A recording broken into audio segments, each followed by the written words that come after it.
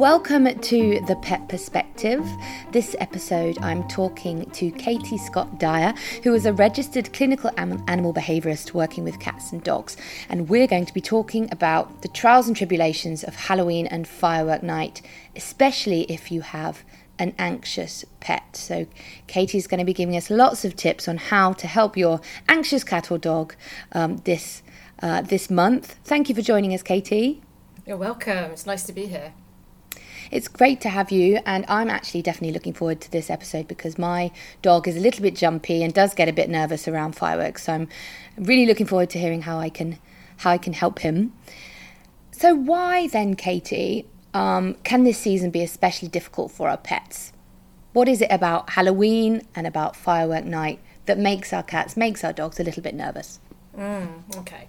So it could be that things have changed. There's less predictability in their environment, and as species they get information from their environment. They don't have Google as such. The environment is their Google, and they can't ask us, they can't ask their mates or anything like that. So when things are changing and it starts to predict basically unpredictable things, especially if it's scary things happening around them, it can make them feel anxious or even more anxious. And it completely depends on the individuals. Mm-hmm. And do you think that post-pandemic this has actually gotten a little bit more serious? Have you seen a rise in anxious dogs, especially? Yeah, I have to say. I think just anecdotally, there have been many more cases that I've seen that literally have the anxiety label. Yeah. So it's Halloween then. Lots of people might be ringing on my doorbell, or more people than usual, right, might be ringing on my doorbell. What is the best way to make sure this isn't stressful for my pet? Should I ask people not to knock if my dog's barking, for example? What should I do? How can I help my dog in that situation? Again, that depends. So if they're barking at the door because it's a scary thing for them, we need to try to change what that means for them, either by not having that in the first place, which is tricky, forgive the pun, trick or treat, see what I did there. But it's important to kind of like think about it in how they think, in their kind of way of thinking, their terms.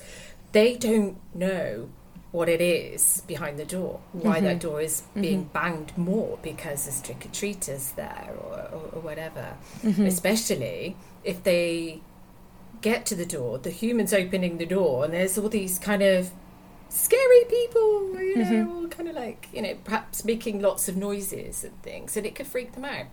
So you could go down the route of asking nobody to knock on the door, which I think for the really scared ones, that would be the first thing to do this year, and then work on helping them feel better about it.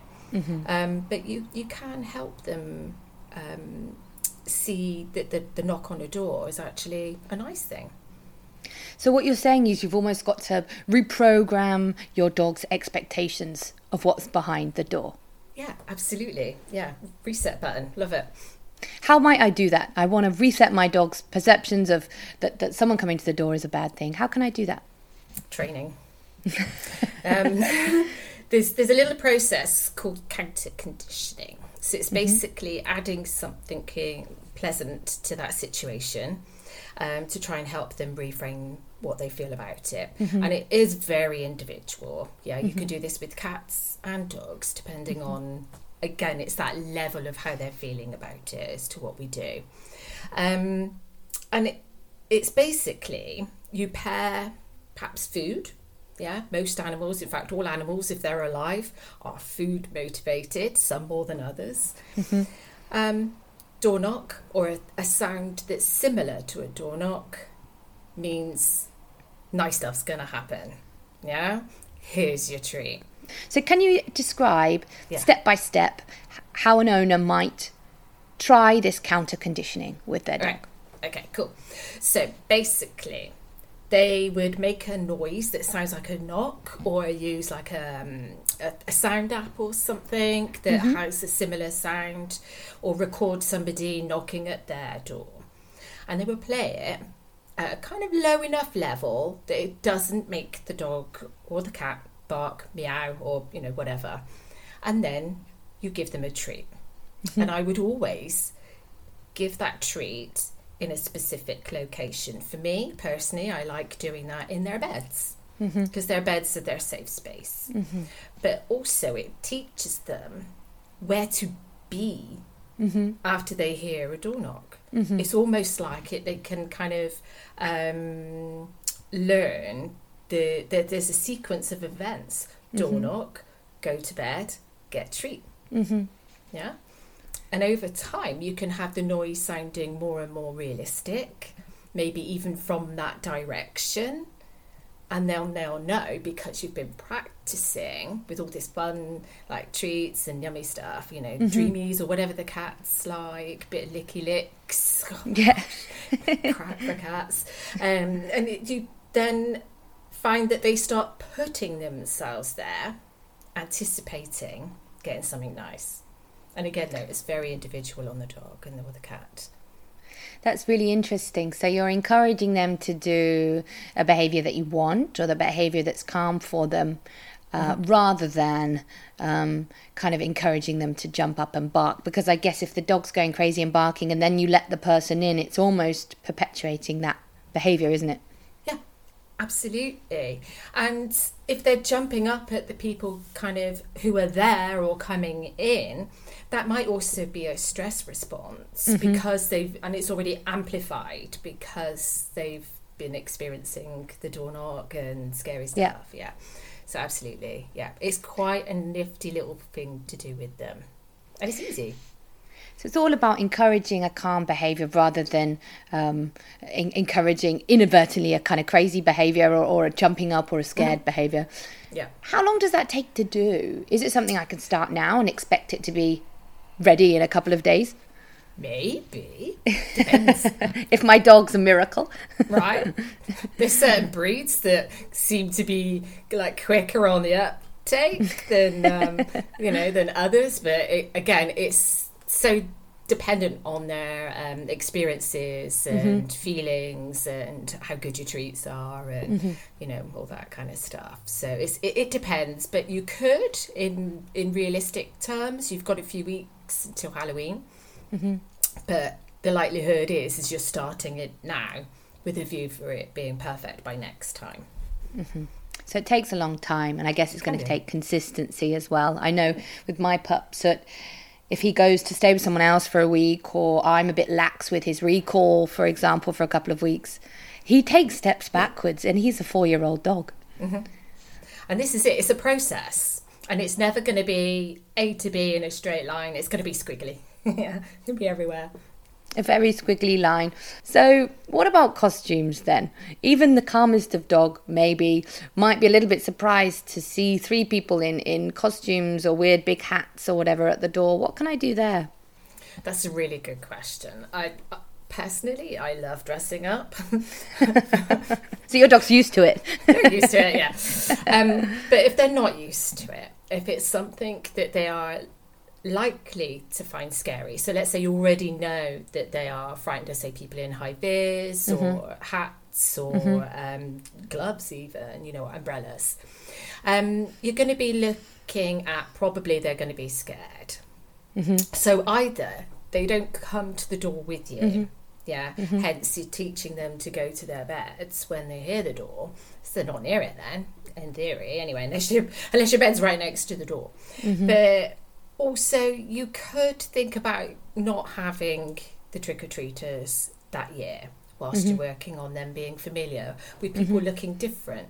Because bearing in mind, costumes change your appearance to them. And it can also change how the human behaves as well, So they might be like, if they're a mummy, they might be like, hands up in the air, kind of thing. And that might be really, really intimidating to them. So we want to do what we can to minimise them feeling scared about it. So either no exposure initially, gradually introduce them to it, And over the coming weeks and months towards next time is the humans in the house wear things that are slightly different and just go about their own business. It's a good excuse to just wear a silly hat one day or put on a sparkly jacket or something. You can, under the guise of it being a training process for your dog. Absolutely. When I used to do puppy and dog training classes years ago, I would always have at least 1 week where either myself or the owners would all be coming in something like a wig or fancy dress or something like that. It was great. And you just pair it with the treats or just crack on with the lesson, and the dogs kind of just get used to it. It's great. Get used to their owner looking a little bit weird sometimes. Yeah, that's it. That's really interesting. How about fireworks then?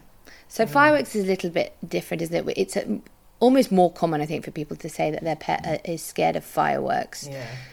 In fact, I think there was a survey and a quarter of people said that their pet was scared of the fireworks and it was something they wished they could change. What is it about fireworks and pets that just don't go well together? It's quite bad, isn't it? I'm surprised that number isn't higher. This time of year, my cases increase for firework phobias and things. It's scary for them. Again, it's unpredictable for them in the environment. It's possibly the end of the world in their opinion, and we know what it is, why, and when it's going to happen. Well, sort of. It's a bit unpredictable for the humans now, really, isn't it? It's not just one night anymore. It's scary. That's true, though. We can't just sit our dog or cat down and explain that it's just a party and for fun. They honestly have no idea what's going on outside. Absolutely. And I love fireworks. I think they're amazing. But I do feel for the animals, wildlife, everything. It's big, loud bangs in the environment, weird smells, the gunpowder and so on. It's scary for them. So I guess there's two kind of routes of action here then, is that you've got a puppy perhaps, and there are things you can do maybe to stop them from ever developing a fear of fireworks. And then there are the owners that might have a dog or a cat that's already scared of fireworks. So we're going to talk about both. But first, let's imagine that I've got a puppy who is 3, 4, 5, 6 months old right now, and I want to start them off not being scared of fireworks. What can I do? So there's apps, there's sounds that you can just download off the internet that sound like fireworks, and again it's that minimal exposure. So you can play them to puppy low enough level that it's not scary, it's not the realistic sound, and just have it playing in the background, and then they what's called habituate to it, so they get used to it nice and slowly. Sometimes you can pair it with some nice treats for them, with their dinner, with playing, but we want to kind of introduce it nice and slowly in a way that they're not going to be scared of it. So again, nice and quietly. But if they've been born at a certain time of the year as well, they may have already had some exposure at a stage where they're not going to be frightened of it. So they're young enough that it's happened, but they're not startled enough by the fireworks going off because of the age that they're at. But if they're older and they've already had experience or none at all, they can be really scared of it because it just suddenly happens, right? No warning. So it's all about, again, similar to the people coming to the door, it's about building up a positive association between the sounds of fireworks and a treat or a reward or some fusses, rather than allowing it to be a surprise. Absolutely. Spot on. So I guess every mealtime has to be a soundtrack to fireworks in the house if you've got a puppy. It could be, yeah. I do remember being really sick of hearing the Sound Scary CD playing over and over and over and over again. But actually it's so worth it. Yeah. Because they get used to it in that happy way. It just becomes part of their life. It's background noise, literally. So that's what you can do for perhaps puppies or younger dogs who are not yet terrified of fireworks, let's say. What if I have got a dog who's genuinely terrified of fireworks and I want to try and make it better? What can I do? Okay, the first thing, if it's going to be this year, you haven't got time to help them feel better. Yeah, it's going to be triaging, basically. Vets is the first thing. Get them to the vets. Ask about what they could do to help get through the worst of it, if necessary. And you can find somewhere, go somewhere out of the way of all the fireworks. Yeah, go for a break somewhere with your dog where it's unlikely that you're going to come across fireworks. And if you are, then you've got some help from the vets. And then you can spend the next year helping them with what's called a process. It's called desensitization and counter conditioning. So it's the minimal exposure, adding something pleasant eventually to change their minds. And would you recommend anyone that really does have a very anxious dog that they do seek help from someone like yourself? Absolutely. It's a welfare issue, basically. If they're feeling extreme panic, then, seek help.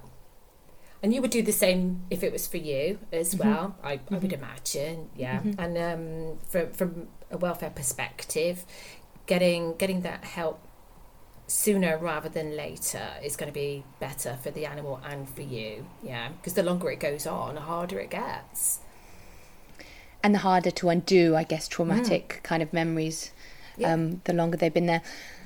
And how would you recommend someone goes about that? Should they look on the internet? Should they go to their vet? What's the best course of action? Yeah, so definitely asking their vets for referral to a clinical behaviourist. A lot of vets will have a list of their own preferred behaviourists that they like working with. If not, then going to organisations like the Animal Behaviour Training Council, where it's not a foolproof way being able to find somebody, but there's member organisations on there where people have been vetted and assessed to a certain level, like myself, where you can choose somebody to help you, and if they're working to a clinical behaviour level, they will get vet referral anyway. So we don't work without having that veterinary referral process anyway. But that's the first thing to do is the vets. It's been incredibly interesting and useful hearing all of these tips and tricks, Katie, on how we can help our pets to be less scared of noises and strangers. If you had to give, before we finish, if you had to give one piece of advice for a pet owner with a new pet, they have this fresh new pet and the world is its oyster, what advice would you give them in terms of how they can help develop a healthy, happy pet that is not scared of noises and strangers? Excellent. So it depends on how old the animal is. If they're super young, literally brand new, not just brand new to them, then that habituation, introduce calm, quiet, pleasant things, whilst the noises are going on. Even if you need to work with somebody like myself, a good trainer, just to help them get them off on the right track, a good training class will introduce this as well. And if it's an older pet, then again, you can work with someone like myself under veterinary referral, and again, introducing the calm training methods with positive associations. And if it's a higher level of anxiety, work with your vets in conjunction with your clinical behaviourist to long-term benefit the animal, but also making sure when you are working with an animal who does have these anxieties is making sure, like you said, there's no underlying clinical cause, because quite often in cases where they've got noise sensitivities, about 82% I think is the right number, have got an underlying clinical cause that's causing the anxiety. So it's always better to seek advice first before trying to do everything by yourself, but it's trying to help them in that positive way. It's the way forward. Well, thank you so much, Katie. Hopefully this helps an owner or two, if not this year, then in the future, to having a less stressed pet. It's great to be here. Thanks for having me.